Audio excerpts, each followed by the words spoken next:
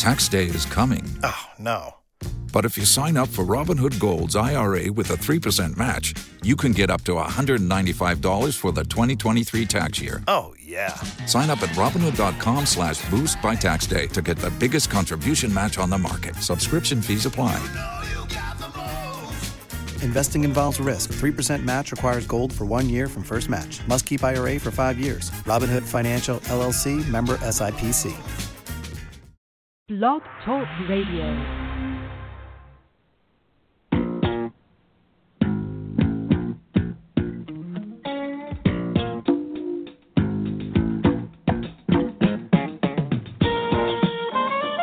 Welcome to On Trial, starring Mark Radulich, also starring Sean Comer. Hope you're ready, Hollywood, because you're on trial.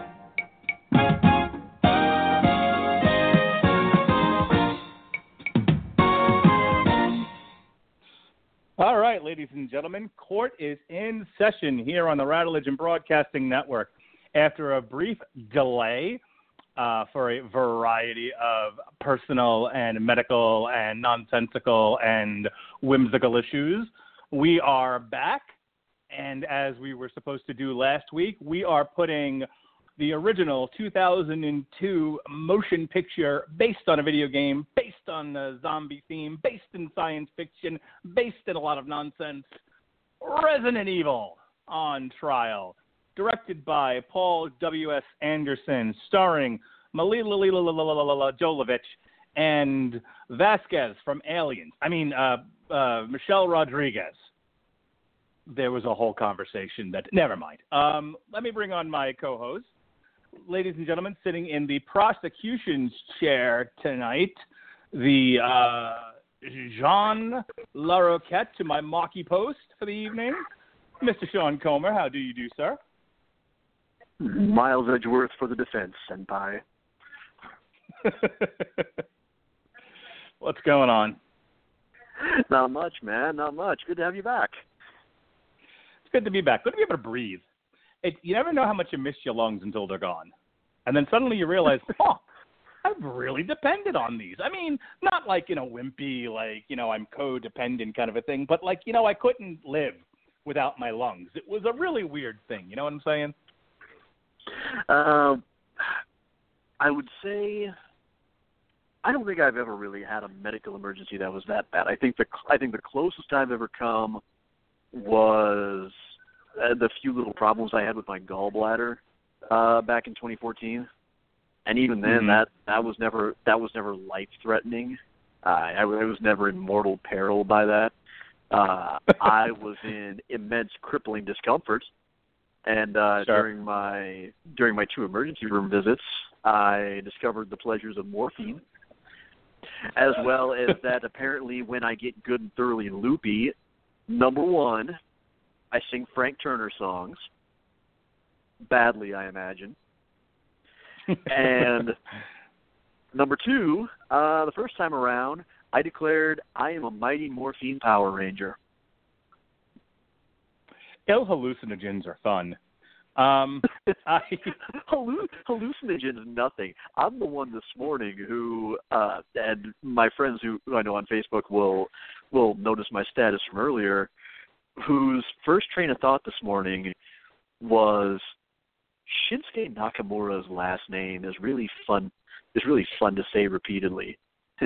Nakamura. And you know what? If you were a porn star, would he call himself Shinsuke Nakabuta? And if you were a pothead, would he be Shinsuke Smokadabuta? And then, thinking I had it out of my system, I went to Starbucks and got breakfast.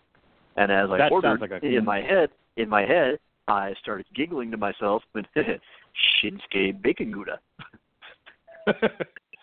See, I can sympathize.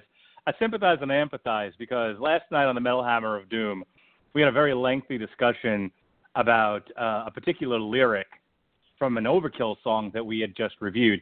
And I'm not going to I want to get to the topic at hand, so I'm not going to get into a whole thing about this. Just go back and listen to last night's review of Overkill, the Grinding Wheel.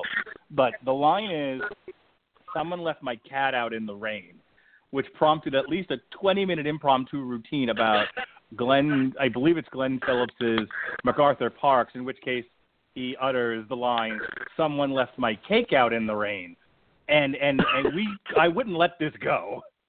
And now all day today, as I've talked about many times before, as I'm tooling around the jail with my lungs fully intact and able to walk more than 3 steps without having an asthma attack, it was a good day, Ice Cube said. I just kept saying to myself, someone left my cat out in the rain. And, deputies are just like, you have a cat? And I'm just like, shut the fuck up. Listen to me. I'm just saying someone left my cat out in the rain. Don't worry about actual pets. All right, that's enough of that nonsense. We are here to talk Resident Evil, ladies and gentlemen. We're putting it on trial. Sean's going to prosecute. I'm going to defend. The movie came out, as I said, in 2002. We're going to hit this hard and heavy tonight. We're going to be in and out like a flash. But, where would this podcast be without notes and a plot summary? So, Sean, got any notes for me, babe? Thank you, Your Eminence. I do. So, the quick and dirty of this, since Resident Evil has quite the complicated little legacy, is the fact that the entire franchise is based loosely, and by loosely I mean the movies have about as much to do with the video games as my penis has to do with the Honda Civic, on a very famous, quite literally genre-defining video game that came out in 1996 called Biohazard in Japan, renamed Resident Evil in North America. There's also a whole story behind that, and at the end of the show, I will plug a great resource for learning more about that.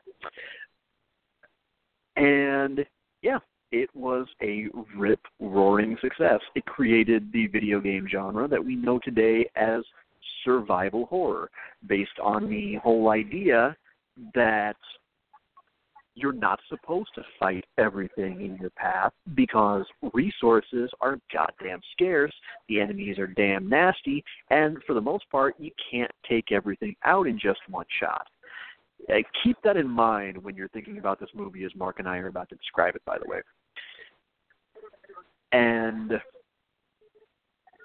it went on to spawn a number of sequels, a number of very successful sequels, such to the point that by the early 2000s, Sony had decided, you know what, this would make a great movie. And you know what, Sony? You're goddamn right, it should have made a great movie, much like Assassin's Creed should have made a great movie. But what ended up happening at the time is, oddly enough, right around when this movie was being made, the director of the original Resident Evil game, Shinji Mikami, decided to partner with Nintendo to make a full modernized remake of the original with improved graphics, better voice acting, redone script, redone gameplay, pretty much just about down remake. It was fucking impeccable. Still stands up as one of the greatest games ever made. Right around the same time, Sony decided to hand their hallmark PlayStation franchise and one of the tentpoles of Capcom over to the guy who made Mortal Kombat. And what we got is something that it's pretty much Resident Evil in name only. It does not involve a single solitary character from the games. Not one. Not unless you count 2 major enemies and zombies. That's about it. It does involve a mansion that's set in a place called the Arclay Mountains that is just outside of a metropolis called Raccoon City. It does involve the Umbrella Corporation, and it has parts that are obviously supposed to be stylistic homages to the first 3 games. Otherwise, that's about fucking it. it pretty much proceeded just about exactly as they intended it. Although, if I may backtrack, it does bear noting that we almost got a Resident Evil film made by no less than George fucking Romero. In 1999, he had signed on as the director and screenwriter of what was to be a full-fledged adaptation. That he came to be involved with it in part because he directed an ad campaign in Japan for Biohazard 2 that just went over like gangbusters. And he studied it closely, really took everything to heart. What he read had the original characters of Chris Redfield and Jill Valentine as the leads. It would have employed Barry Burton, Rebecca Chambers, Ada Wong, Albert Wesker. It would have been extremely true to it. Even the ending would have been similar to the best possible ending you can get in the original script. And what happened was his script got rejected. That's right. You have the Godfather of all zombie movies. The man who started this gangsta shit, and this is the fucking thanks he get. He writes something that is, it sounds of it just like it was a love letter to the franchise. And they said, a Resident Evil movie that looks like Resident Evil? That sucks. Who's going to watch that? And as he put it, he was quoted in an interview with DGA Magazine saying, I don't think they were into the spirit of the video game and wanted to make it more of a war movie, something heavier than I thought it should be. You never played Resident Evil 6, did you, George? So I think they just never liked my script. And so instead they handed over to Paul W.S. Anderson, which on paper is a good move because, as I've said many, many times, Mortal Kombat is arguably the best video game adaptation, the best movie adaptation of a video game ever made, period. Unironically, not even in a so bad it's good kind of way. And actually it's just generally, objectively pretty damn good kind of way, and also, holy shit, it actually looks like what we always dreamed a Mortal Kombat movie would look like. As far as casting went, that was pretty much straightforward right from the start. The main leads of Michelle Rodriguez, James Purefoy, Mila Jovovich, those were the first of the cast to be signed on. The only semi-major-ish change is the fact that instead of Eric Mabius, who was later cast in March 2001, initially they were all set to bring David Boreanaz on board to play the role of rookie male cop Matt Addison. And instead, he ended up turning that down so that he could continue working on Angel on the WB. And so, yeah, that's about most of it. Otherwise, it was the only other thing that's really of note is the fact that, number one, I love the score of this movie. It has absolutely, again, no similarity whatsoever to the atmospheric, kind of quiet, unsettling music of the better moments in the games. But for what it is, for being scored by a combination of Marilyn Manson and Marco Beltrami, it's actually really, really good. I really enjoy it immensely. It's a heavy electronic. There's a single by it was Slipknot that plays over the credits, which isn't bad as Slipknot goes. I love it. And yeah, you would. The original plot was supposed to involve Mila's character Alice and Michelle Rodriguez's very action movie cliché character of Raid, leading a commando team to prevent the T-virus outbreak from spreading from the mansion and the hive in the Arklay Mountains to the outside world. They added the bullshit, again, not remotely barely having anything to do, I should say, the video games element of the Red Queen, because for some reason they wanted to include an homage to HAL 9000 from 2001: A Space Odyssey. There's a scene in the movie that directly rips off a much better suspense horror movie called Cube, which I highly recommend you all go and watch because I really enjoy the absolute ever-loving hell out of it. Bunch of fucking Capcom executives got cameos as zombies, as did producer Jeremy Bolt. And yeah, as much as I'm complaining, oddly enough, it's mostly because I would have rather seen just a full-out proper Resident Evil movie. I've hoped for years that somebody would come around and take, say, Resident Evil 4 and just make a live-action version of that. Because I love Resident Evil 4. And yet, I still enjoy it. I like this movie. I like it a lot. I think it's extremely well shot. I think it's got a lot of great action.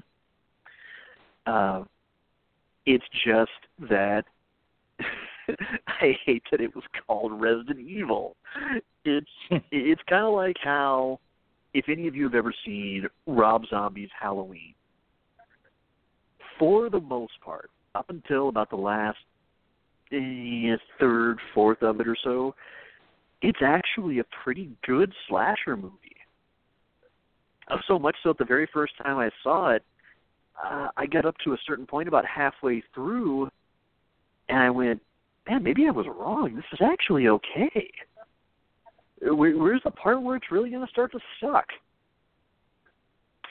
And about the time, not too long after Michael breaks out of the asylum, I went, there we go.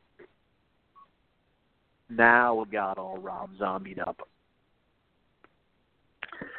So that's really about it, except for the fact to note that it was obviously a gargantuan financial success. It was made on a shockingly paltry $35 million budget, and yet,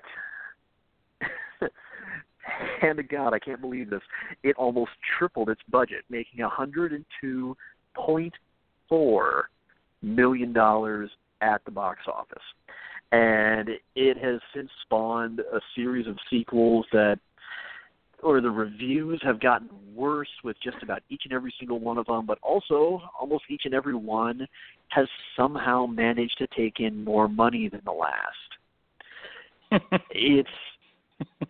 If that sounds familiar, yeah, it's the same mind-boggling popularity as the Transformers franchise. So, but again, let me just get this out of the way now, because there are people out there who are only familiar with this from the movies. If you decide you want to play the games, my suggestion: play the 2002 remake, track down either the original or one of the ports of Resident Evil 2 and Resident Evil 3 Nemesis. If you're only going to play one game, play Resident Evil 4, any version of it. Play it on the GameCube, download it from the PlayStation Store, play it on PC, doesn't matter. It is a bona fide classic. Dip a toe in Resident Evil 5, see what you think. I don't think it gets the credit it deserves sometimes. Before you play Resident Evil 6, look yourself in the eye in the mirror and ask yourself one question: how much do I hate myself today? And then from everything I've heard, and I've tried not to hear too much because I plan on playing it myself, I don't want spoilers, Resident Evil 7 sounds like a bona fide renaissance. So I would even say go ahead and check that one out. But otherwise, are we ready to commence opening arguments? My defensive counterpart? We are. Let's just do a quick 50 words or less plot synopsis. And I really do mean 50 words or less. I'm just going to hit the big points with this. We open with someone who steals a genetically engineered T virus and contaminates the underground building called the Hive with it, which is pretty much where the whole movie takes place. In response, the artificial intelligence comes on and kills everybody in gruesome fashion inside the Hive. We cut to Alice waking up, who is Mila Jovovich. She wakes up in a bathroom. She's naked in the tub. She has amnesia. She's shortly thereafter joined by Matt Addison, who's a police officer, and then they are joined by the rest of the characters that you'll see in the movie, which are a bunch of Umbrella Corporation commandos. There's a lot of mystery in the beginning, a lot of just go this way, go that way, not a lot of explanation. They get on a train. Train takes them from the mansion into the Hive. Slowly but surely they start to explain what the deal is. They explain about the T virus. They explain about the Red Queen. They explain who Alice is. Alice is supposed to be a security operative that works in that guards one of the entrances that starts at this mansion that we found her at. The mission here is to contain the outbreak and cut power to the Red Queen, which they do, and in doing so, the doors fly open and out come the zombies. The rest of the movie is running from the zombies, who eventually almost everyone gets bitten and killed.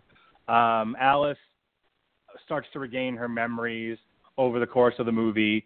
Turns out she was helping. The cop is actually somebody who is a resistance fighter to the Umbrella Corporation. His sister was a plant inside the Umbrella Corporation. They were trying to get the T virus to expose them. Alice was trying to help them do that. And like I said, the rest of it is just moving through the movie as more and more people die. And eventually Alice and Addison are found by Umbrella Corporation scientists. Addison goes into the quote-unquote the Nemesis program, and Alice is knocked out cold. Alice wakes up again. This time she is still naked, only wearing paper towels for some odd reason. She gets her way out of this abandoned lab. She makes her way to the outside, where she finds that the whole world has gone kaflooey. Everything's been abandoned. There's fires happening. She grabs a shotgun. We pan out, and that's the end of the movie. It really is that simple. There's some degree of detail in here. There's a thing called the liquor. You want to know about the liquor, you go find out about the liquor. Maybe Sean will tell you about the liquor. I don't want to know more about it. I don't even want to say the word liquor anymore. Liquor in the front, poker in the back. I'm done with it all. All right. So, with that being said, may we hear from the prosecution. Your witness, sir. Oh, God. This movie. Where do I begin? As I said, arguably this movie's greatest crime would be felony identity theft. And quite frankly, a really piss-poor job of it. It's hard to even call it an imitation of Resident Evil. If you're going to brand a movie with a video game title, certain things are going to be expected by its audience. And you don't really get to turn around and say, well, we're not making this just for the fans. No. No, don't piss on our heads and tell us it's raining. You wouldn't have bothered branding it as such if you didn't mean to capitalize on its built-in fan base. And in this case, I'll say this. Paul W.S. Anderson, I give you the credit of my at least saying you knew better because you did it right once before. New Line, in fact, Mortal Kombat was pretty much just about a love letter to the first two games in that franchise because everything was spot on. The character design, the signature moves, plot points, the voiceovers, the lines. And that's what made it so damn much fun. It was in the spirit of the games. It's hard to really even call this in the spirit of Resident Evil because the first Resident Evil game was tense. It was quiet. It was atmospheric. A lot of the fun of it was in the fact that it was strictly controlled by the direction and the idea that with fixed cameras and tank controls, you couldn't move around and really see that much more than what was given to you on the screen. And it really helped to control the scares. It kept you constantly on the edge of your seat. And it made the game scary despite the fact that, let's face it, it had horrendous dialogue, notoriously, hysterically, I can't believe they actually went with those takes, bad voice acting.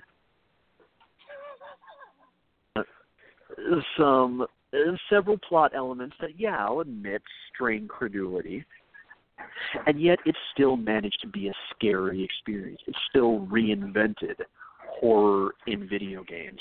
It was true survival horror. That's not what this is. There isn't that tension. You don't really get that many moments when there isn't a problem that everybody can just either shoot or magically Matrix foo their way out of. I mean, you get a few scenes of that kind of jeopardy, but not really enough to satisfy that Resident Evil mystique. It's also terribly noisy. It's loud. It's constantly in your face. There aren't that many moments where you do get to build all that much tension. And part of it's also in the fact that you're also constantly trying to figure out what the hell is going on with the plot. I mean, the entire concept of the story is, well, let's face it, it's soap opera bad. We have not one, not two characters with amnesia. Actually, scratch that. Let's backtrack. Let's backtrack to the fact that as opposed to the games wherein STARS, which is Special Tactics and Rescue Service, is a branch of the Raccoon City Police Department that stumbles upon this conspiracy unwittingly, you have a bunch of commandos who are in league with Umbrella, who already know what's going on, and essentially, more or less, what they're getting into. There's very little element of the unknown going on here, at least not enough to really make it all that scary, or to be able to look at it and say, oh man, they had no idea. They don't know what they're about to walk into. No, throughout most of the movie, they actually seem to have a pretty damn good idea just exactly what they're walking into. And it makes for a decent action movie, but a really shitty horror movie and a terrible Resident Evil movie. But beyond that, in addition to that, you've got the fact that you've got to deal with the meandering plots of two of these people having amnesia. Oh, and both the people who have amnesia are apparently double agents of some kind. One who's working to steal the T-virus for profit, and another one who's working for the Umbrella Corporation, but then she's secretly partnered with somebody else to try to bring Umbrella Corporation down from the inside, but then she gets naked gassed and wakes up in the shower and, oh no, I don't remember what's going on. And somehow her lack of memory also erases the muscle memory, for the most part, of knowing that she's an incredible kick-ass martial arts master.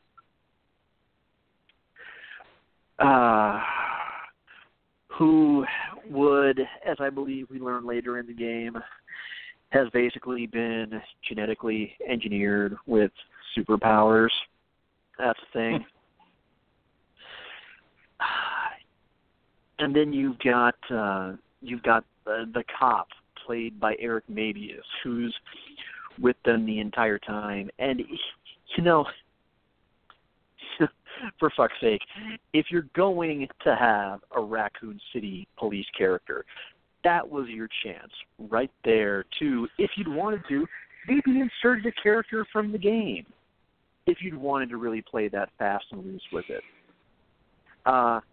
You could have thrown Carlos in there. You could have made that Leon S. Kennedy if you had wanted to.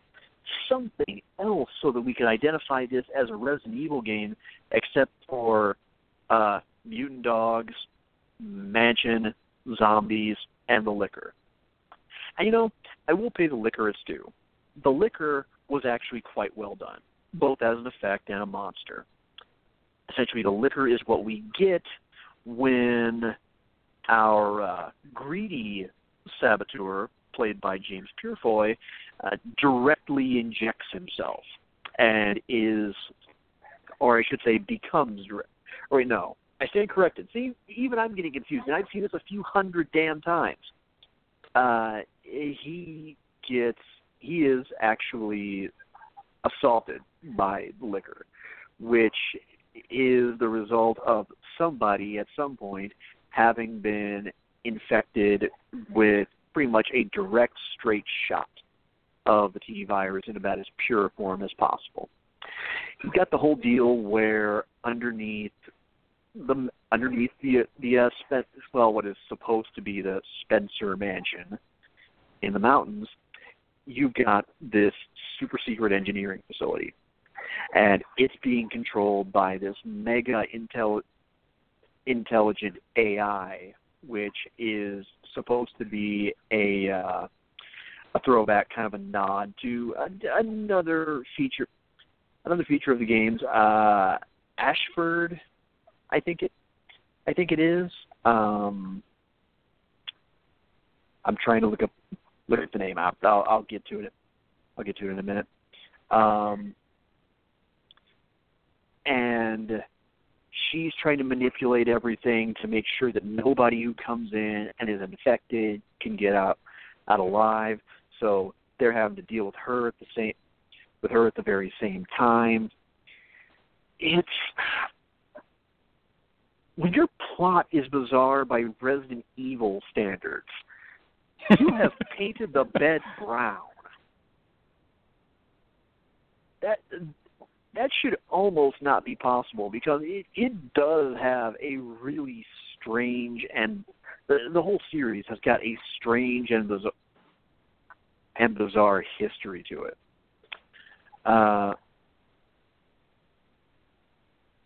And again, it's all unnecessary. It's a fun movie. Even I am willing to admit that I enjoyed it. But it also feels like far too much bait and switch. Way, way too much to possibly be justified. And the sad thing is, the sequel doesn't get much better. The sequel tries to essentially make Resident Evil 2 the movie, as in make a movie of the game Resident Evil 2, but even then, that somehow managed to go off the rails. So all I can say is it's a nice-looking movie. It's a decent effort. Milla Jovovich does an admirable job with how physical she's willing to get with the role, and ultimately ends up being a bright spot in the movie, to give her a modicum of credit. But in the end, there's very little except for a few seemingly perfunctory nods that gives this any ties to the franchise that it's trying to sell in association with. Your witness, sir. Thank you. If it pleases the court, the prosecution would have you believe that just because this movie called Resident Evil, based on a game called Resident Evil, should resemble source material named Resident Evil. And I'll declare unto you that that is unfair, that that is prejudice, that that is racist, and that we will not have it in this courtroom. I say unto thee that a movie should stand by its own merits. I say unto thee that a movie should be a matter of its craft, its performances, the way that it's shot, the way that it's lit. There are treasures in this basket of nonsense that are truly enjoyable. And just because it happens to share the name of a video game doesn't make it any less wonderful. And I will share those little Easter eggs of joy with you right now, if it pleases the court. I promise I will not do that voice this entire show. All right. Let's start with the beginning and work our way to the end. And when we get there, I will stop. The opening sequence is legitimately horrifying. Okay, the building coming to life, basically, and trying to kill everybody. You know, it chops the head off a woman in an elevator, which the whole build-up to that, I mean, listen, I know I'm a tad squeamish, but I would declare unto thee that if you're hanging a half-ass out of an elevator and suddenly it drops and then it goes up like oh so much carnival fare, you would shit your pants. And it did. Okay? I may not have had air in my lungs, but I had poop in my tushy, and I shit my pants. It was that horrifying. The look on that poor woman's face, get me out of here, you gotta move me. There is some intensity in that little bit of screen time that sets the tone for the rest of this movie. It's legitimately scary. That whole, you know, the people running around and being gassed, and there's all kinds of death happening. The movie just erupts into this cacophony of violence, just awful, terrible violence. And I think from a cinematic standpoint, divorced from all other things, this was visually appealing for the type of movie that we're watching, which is horror/action/science fiction. So I think there's a lot to be said for that opening sequence that leads to the mansion. Now, the next thing. I have said often, now again, I'm not the horror guy. That's Winfrey, that's Sean. There are experts in the Radulich and Broadcasting Network family that can more intelligently speak to the genre of horror than I can. But even I can tell you that the best horrors are laden with mystery. It's the ones that keep you guessing. You know, jump scares, gags, and slasher sequences are nice, but they're too big. They're nice, but what you really want is a gripping tale that keeps you guessing and wondering, who's going to turn up at the end of the Scooby-Doo mystery inside the costume. Okay? That's what you want to know. You want there to be a tale to be told. You want there to be a mystery. And because you have a character who with amnesia, who is Alice, there is sufficient mystery at the onset to keep you interested as a viewer. It's not just wait for the slash, wait for the gag, wait for the kill. Why is she naked? Why did the building attack all the people, all those lovely, lovely people? Why is she in a mansion now? Why did the commandos come swinging and dinghy into the windows and cracking things up? Why is Walter from Arrow shaking her like an abusive husband and yelling, "Report, woman"? These are all questions that need answers. And so as somebody who is just watching this from a passive cinemaphile point of view, I'm invested in what's happening here. Because admittedly, and I'm going to go against my own case here a little bit, but to draw a further point, that when there was a story to be told and a mystery that needed unpacking, I was invested and interested in what was going to happen next. When this thing devolved into a series of action sequences, I wasn't as invested. So at least in the first act of this movie, there's a lot of solid storytelling happening to keep the viewer invested. We talked about this with Big Trouble in Little China. This was actually a very good example of good and timely use of expository dialogue that explains what the hive is, how we got to be where we are. As I said during Big Trouble in Little China, what you don't want is, in a visual medium, is just a guy standing in front of the camera, static, spewing exposition at you. You have to, in a visual medium, you have to keep it stimulating. So there's a frenetic pace that's happening. There's a frenetic pace that's happening as they're telling you about the hive, about the T virus, about Alice. They break it up into bits and pieces, sprinkle it over the first act, and make the visuals interesting while it's happening. So people are talking and playing with the computer. People are talking and checking corners. There's interactions between Walter from Arrow and Mila Jovovich. All right? So I thought that Paul W.S. Anderson and the screenwriters really did a good job of capturing the exposition in a way that keeps the viewer interested. And speaking of Walter from Arrow, him and Mila Jovovich actually have some very good early interactions. Once you get past him smacking her around in the mansion, yelling "report" for some odd reason. But after that, when they finally get to the hive and he's backed off a bit and acting less commando and a little bit more human being from Earth, there's some chemistry there. I'm not saying they're going to go on a hot date at the end of this, but I mean, there was some on-screen chemistry between that character and Mila Jovovich. I liked their interactions; they were interesting. So, good job to the performers there for portraying all of that. This is mostly a zombie survival horror movie. So a lot of the action revolves around a lot of the same horror tropes, including but not limited to the bit where someone opens the door, says, "Oh boy, we can go through. Zombies!" And then they make a ham sandwich out of it. You see it in all the zombie horror movies. They even did it in Shaun of the Dead, and it was gross and awesome, but they did it.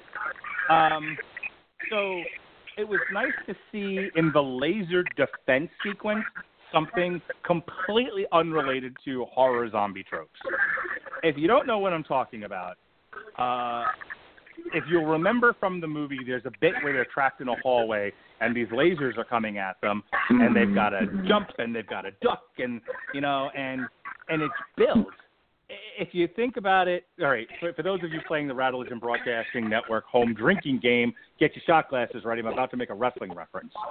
So if you think about how matches are built, right, you do a thing here, and then you build there, and then you turn it around, and then there's a reversal, and you build, and you have a nice base, and you build, and then finally you get to your climactic action, and boom, you finish, take it home, voila, lobster, right? Well, this sequence was built very much the same way. There's a base terror. We're trapped in a confined area. Lasers are coming at you.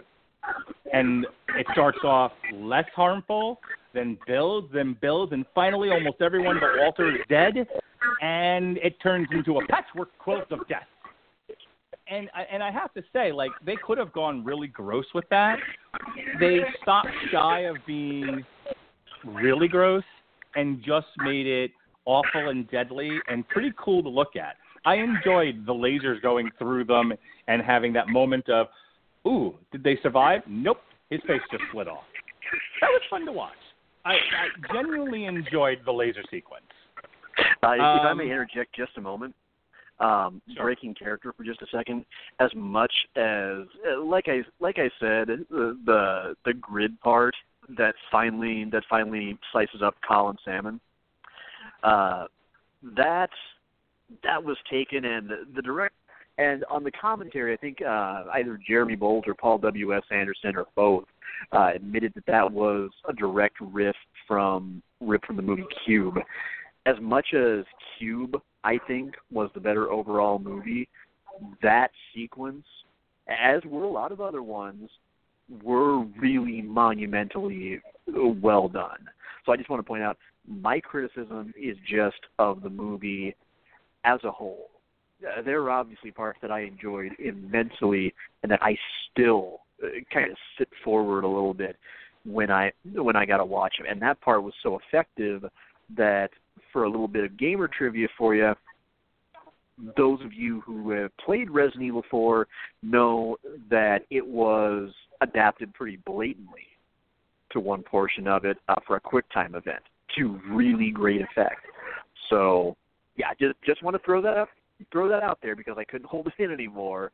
I'm absolutely in love with that sequence because it was shot, storyboarded, and performed just damn perfectly. So good. It's one of the high points of the movie. Yes. Now, from a plot point of view, when as I said earlier, this plot can be summed up in 50 words or less, and I'm pretty sure I didn't even hit 50, because it's pretty much once they've shut down the Red Queen and all the doors fly open and out come the wolves and the zombies and the nonsense. That's the movie. At that point it's more or less over. It's just run, Scooby-Doo. But getting there and setting up the situation. Look, there's a lot of ways they could have done it. I actually thought the idea of, hey, we have a homicidal AI that's killing everyone in this building. We have to shut it down. And unbeknownst to our characters, shutting it down is what's going to let the zombies out, but they don't know that. I actually thought that was brilliant. You know, if you're trying to get the kids to the mall, as they say, and in this case, it's get to the zombies, and you have to find an effective way to do that without it just being, well, we got to the right level and out came the zombies. You know, instead of just being lazy about it, I'm going to give credit where credit's due. Setting up this long, somewhat drawn-out setup to where they have to shut down the AI, but that has the effect of opening up all the doors, I actually thought was a really, really good way of handling getting to the second act. So well done there. And that first zombie sequence is very effective. I mean, you don't walk into a zombie horror film and expect to get 50 Shades of Grey. If you do, you're on drugs. You know, you're expecting, there is a certain expectation. And you get it with that first zombie sequence. You really get, I think, everything that you're looking for in a movie like this in that first elongated sequence where they discover there be zombies about. And lastly, and here's where my argument will rest, there's a lot of fun, stylized action in this movie. Very, very visually stimulating. And I think the best example of that and the sort of, you know, hooray for the hero moment, that stand up and fight, that Wonder Woman from Batman v Superman moment is the dog sequence. When Mila Jovovich suddenly remembers that she's a ninja from the League of Assassins and starts kicking zombie dogs across the hall and putting bullets in their dome pieces, that's great. I mean, look, we all love The Matrix. We all love a lot of these movies that have stylized action in them. That's a great piece of stylized action right there, my friends. That's a steak tartare if I've ever seen one. So I know what I have presented is a list of individualized points, but it's individualized points that make a wonderful whole, ladies and gentlemen. An Easter basket has a lot of useless grass in it that you're just going to tear aside, but you still love the Easter basket because of the little Easter eggs that are in them. And I just gave you a basket full of Easter eggs, baby. The defense rests. Well, I'm glad that you mentioned Easter eggs, because really, as far as connections to Resident Evil, that's all that this movie has to offer, is just nothing but Easter eggs. It's a stylized story that takes place in a very rough facsimile of about the same world as the games. Otherwise, it barely delivers what it promises. In fact, I would even go so far as to say, as despite the fact that the sequels are diminishing returns the whole way through, even those gradually have more to do with the games than the first movie did. You have the dogs from the first Resident Evil. You have the liquor from, I believe it's either Resident Evil 2 or Resident Evil Nemesis, one or the other. You have a reference to the Nemesis program, which we will see coming to fruition in the sequel. Resident Evil, they give these things such stupid, generic damn titles. Retribution of the Revengeance Apocalypse, Reloaded, the fuck ever.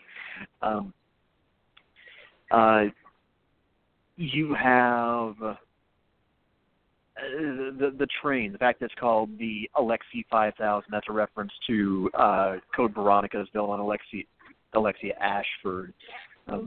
You've got the STARS logo on the police cruiser from which Alice takes out the shotgun at the end. Jason Isaacs showing up as the uncredited masked surgeon during the brief little in and out of consciousness flashes. At the end of the movie is supposed to be a reference to villain William Birkin.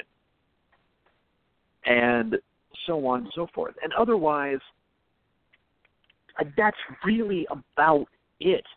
It lacks everything that made so many of the early games so very enjoyable. There really isn't all that much that maintains the tension, although the stylized elements and a lot of shots and a lot of scares are fairly creative and well executed.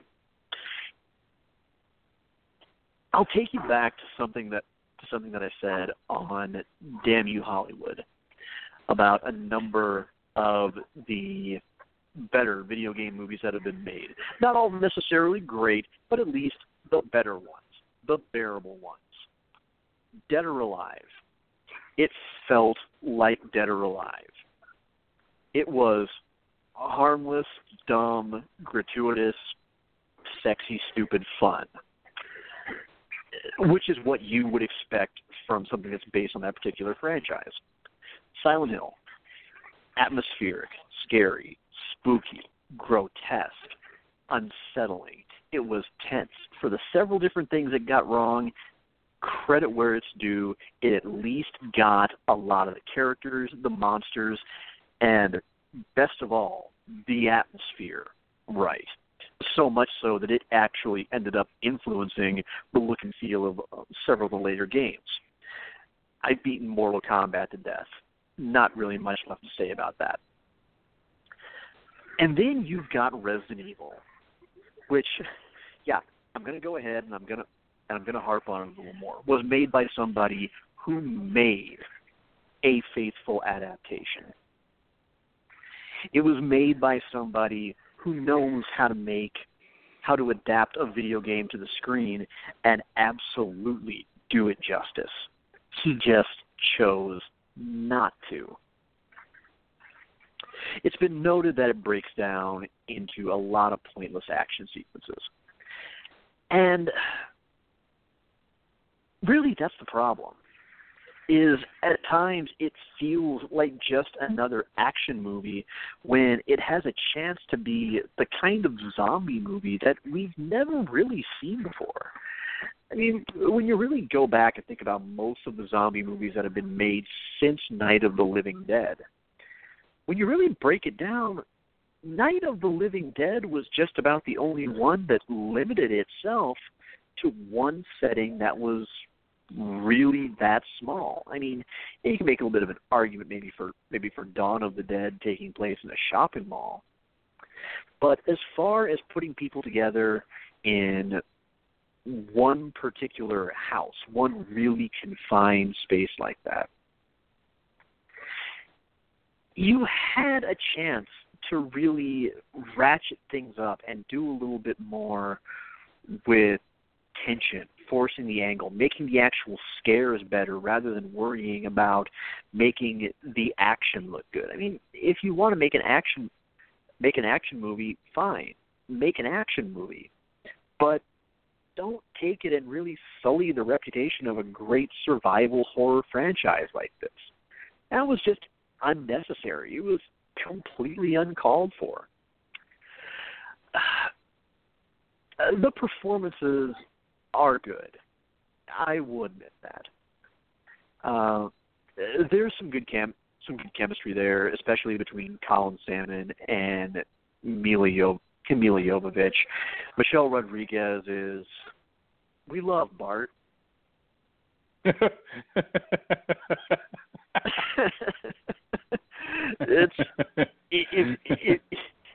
Let me ask you folks something. Have you seen Girl Fight? Have you seen Blue Crush? Any of the Fast and the Furious movies? That won not even a full season when she was on Lost. You've seen it? Okay. You've seen that way you can watch bead the sweat form on her forehead when you can tell she's really trying to do some serious acting this time for really real, not for play guys? Yeah, that's Michelle Rodriguez. You do not call her in when you want Shakespeare. It's just not something you do.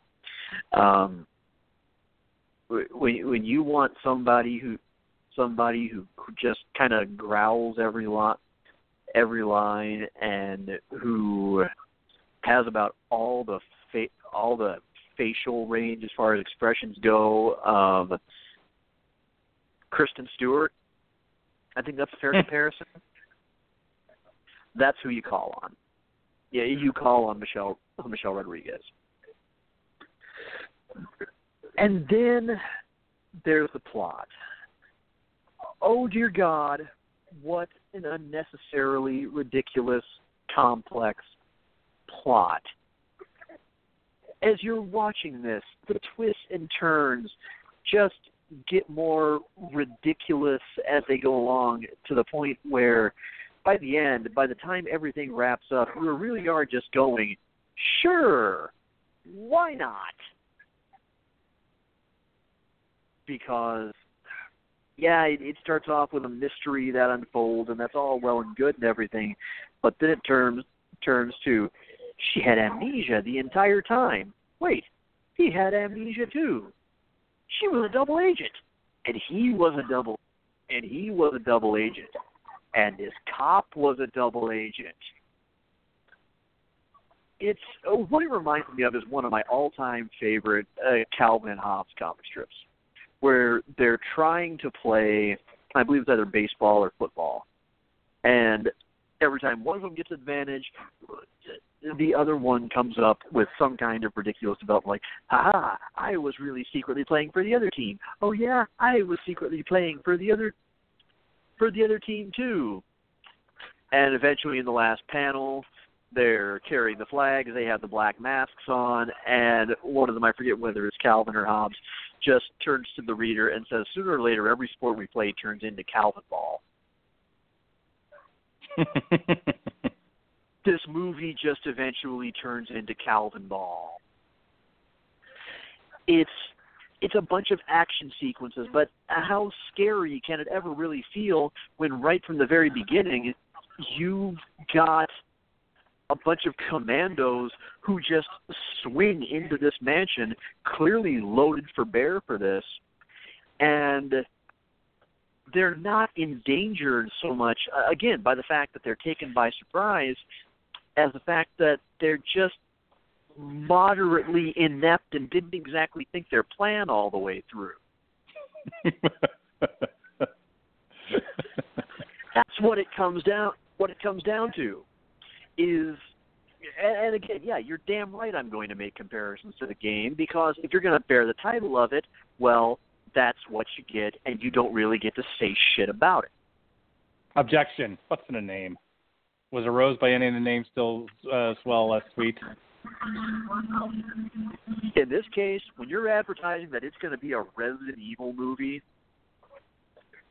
and you're basically giving me commandos traipsing about a lab, none of that looks like a goddamn Resident Evil movie to me.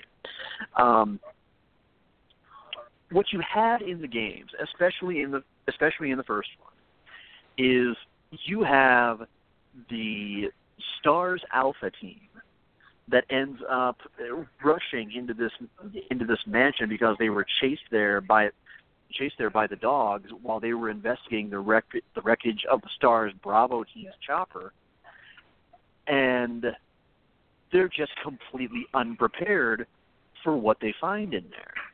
They have to make it on their wits. None of them are exactly what you would call stupid. There aren't exactly moments where you're playing and one of the NPCs does something that would make you yell whatever the equivalent would be to no, stupid white bitch, don't go up the stairs, he waiting for you, he gonna kill you. There aren't any moments like that. You're simply hopelessly outgunned, and that's that. What you have here is you have them relatively having some idea of what's going on, and then they just make a bunch of great big fat errors and just let the zombies loose. That's what happens. In the game, they're caught completely off guard by the zombies. They don't know that there's anybody else in that mansion. Just that as they're running around, they're finding the undead around just about every corner, and then more that's unleashed the deeper they look through the mansion trying to figure out what's going on, or at least figure a way out. With this, it's not being caught by surprise, it's being caught by derp. I mean, so much so that certain parts even become slightly predictable to the point where the only way out was, you had to concoct some really ridiculous plot twist. Like I said, 3 double agents all on the same team. What are the odds? You have to come up with something like, it's not enough that we have zombies and monsters we have to deal with. Let's throw in a homicidal AI. In itself, not a bad plot device. But when you throw it in on top of everybody else, look, it's one thing when Cabin in the Woods does it. When Cabin in the Woods does it, deconstruction. And it's amusing, and it's supposed to be a little bit of taking the piss, biting satire. In this, it just feels excessive. It's like you're expecting at any moment, and then all of a sudden, Dementors popped out in the hallway. Yarr! And then the dam broke. But thank you. Yeah, the Scarlet Pumpernickel. That's what this starts to feel like after a while. And it's unfortunate because I said before that the greatest crime the movie commits is felony identity theft carried out in world's dumbest criminal fashion. Because it carries the name but looks unlike. This is what this movie is. This movie is an 18-year-old, 115-pound, 5'4", blonde college cheerleader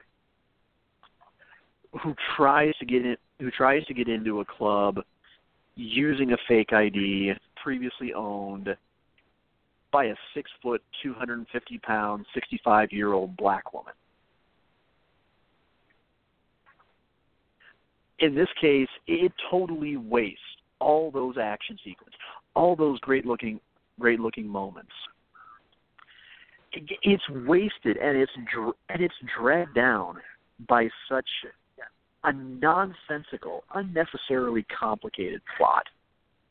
And that's it right there, is the fact that you've got everything you need, and you squandered it, just simply because you lacked appreciation for the restraint of Shinji Mikami, the man who made the original game. As a matter of fact, what you're doing is you're displaying all the action-based boom, bam, pow, kablooey bombast of Hideki Kamiya, the director who ended up taking over the franchise, who really didn't know much about horror himself because, well, he was an action guy.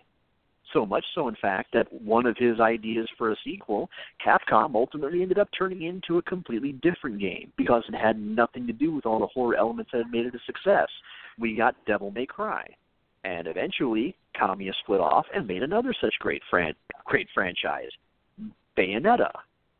Now, those are great on their own, but would I dare go and try to take what's supposed to be an atmospheric, dark, unsettling, threatening atmosphere of survival horror and then try to play it off with a bunch of highfalutin, stylized, absolutely unreal, you've got to be kidding me action? What do you think this is, a review of Resident Evil 6?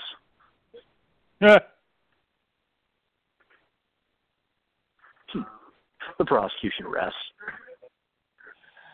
The main thrust of my argument was, why do we have to call it Resident Evil? Why can't we just enjoy the zombie movie? So, that's really all I've got. In all seriousness, and we'll conclude with this, it wasn't impossible to defend this movie. As I said, I found elements of it that I liked. But as a whole, there were so, as I said to you before the show started, there were things I was watching and then immediately my brain started to go and I had to stop myself from going, shit, I'm defending, I can't focus on the negative. But yeah, there were some real cockamamie sequences in this. And the performances, Michelle Rodriguez being of the highest order, but that backup cast of commandos, they all seem to have gone to the Waldorf School of Acting and fucking fast food delivery, because there was, I don't know, these were not believable performances for the most part. You had Mila Jovovich, who was okay. You had Walter from Arrow, and then after that it just sort of goes downhill. But I think that's where we're going to leave it tonight. I hope everyone enjoyed our prosecution and defense of Resident Evil. We will be back next week. Now, we normally do these every other week, just the way the schedule worked out. We're going to do a couple of these back-to-back. So next week, if you all thought that defending Resident Evil was going to be a tough task for this man, wait till you see what I've got going on for our next show. I'm gonna just tell everyone right now, I'm going to whip out the same argument again, that just because it's called Catwoman doesn't mean it has to be about the actual DC character. I'll just throw that out there right now. Oh, my God. That's my opening argument for this movie without having seen any of it. I've seen bits and pieces of it on cable, but I know what I'm getting into with Catwoman. I will be defending it. Sean will be prosecuting it, which he could show up high and with a gun fucking wound in his foot and still defend this thing. I still prosecute this thing pretty easily. Don't give me ideas. But I will find something salvageable about Catwoman. Well, my name isn't Mud, and it isn't. So with that said, just a quick couple of plugs. I'll let Sean do his plugs and we'll get out of here for the night. As I said, Metal Hammer of Doom left its cake out in the rain. It was called Overkill, the Grinding Wheel, and we talked about that last night. The night before, Jesse and I talked Black Mirror Season 2. Next Monday, source material, Jesse and I will be talking Batman 66, Volume 1. I'll have Mark Roth on. He's new to the Radulich and Broadcasting Network. He'll be on to discuss Chess Table. And then another makeup show from the week that I was out, Metal Hammer of Doom, If He Dies, Beneath the Waves, which is my friend Frank Morovsky's band. He's a buddy of mine from high school. We were actually in a band together ourselves. So that'll be next Wednesday. And then finally, like I said, our next on trial next week, same time, same bat channel, Catwoman. Meow, baby, meow. All right, those are my plugs. Sean, tell them about FPG News and whatever else you got going on, and let's get this puppy out of here. Okay, well, as always, as is my wont to do, thank you to everybody who downloads the show, who listens live, who passes along the word of our shows to friends, who links to us on Facebook. Thank you, thank you, thank you. Entertaining you all and informing you is the reason why all of us here in the Radulich and Broadcasting Network do what we do. However, it's not the only place where some of us do what we do.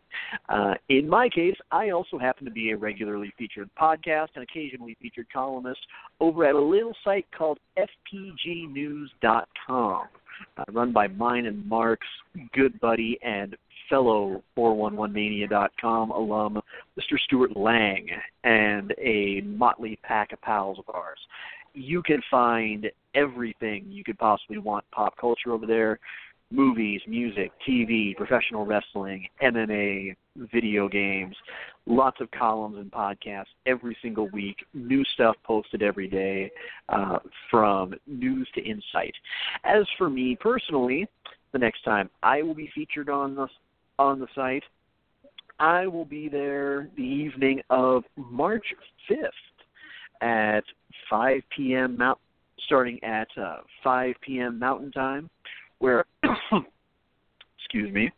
where I will be bringing my column, The Comer Codex, live to the Bradley Center in Milwaukee, Wisconsin. No, not exactly live, but I will be providing segment by segment and match by match coverage of WWE Fastlane. If you can't watch the show on WWE Network, now only $9.99 per month with your first month free, including WrestleMania. You can just go to the link that we provide, keep on refreshing the page, and I will have results of every match as it concludes. Always gets a lot of traffic, always a good time. I'm always thrilled to provide the most detailed coverage and recaps that I possibly can. I would certainly love to have you. I would love for us to get a comment section that's as lively as what our good buddy, our good pal, Tony Acero gets over on Yes Wrestling and 411mania.com for his live Raw coverage. Get in there, chat it up, give me something to look at occasionally between matches. So be sure and tune in for that. Speaking of wrestling news, our sincerest condolences to the family and loved ones of former, briefly anyway, WWE Attitude Era alum Nicole Bass, who has passed away at the age of 52. And otherwise, that's about it. I'm not on social media quite as much these days, so I'm going to kind of keep that information off for right now. But otherwise, this is me saying to you all, thank you so very much. I will see you next week. And in the meantime, don't forget to never dull your colors for someone else's canvas. All right. Court is now out of session. Clear the courtroom, everybody. We'll see you next week. Be well, be safe, and behave.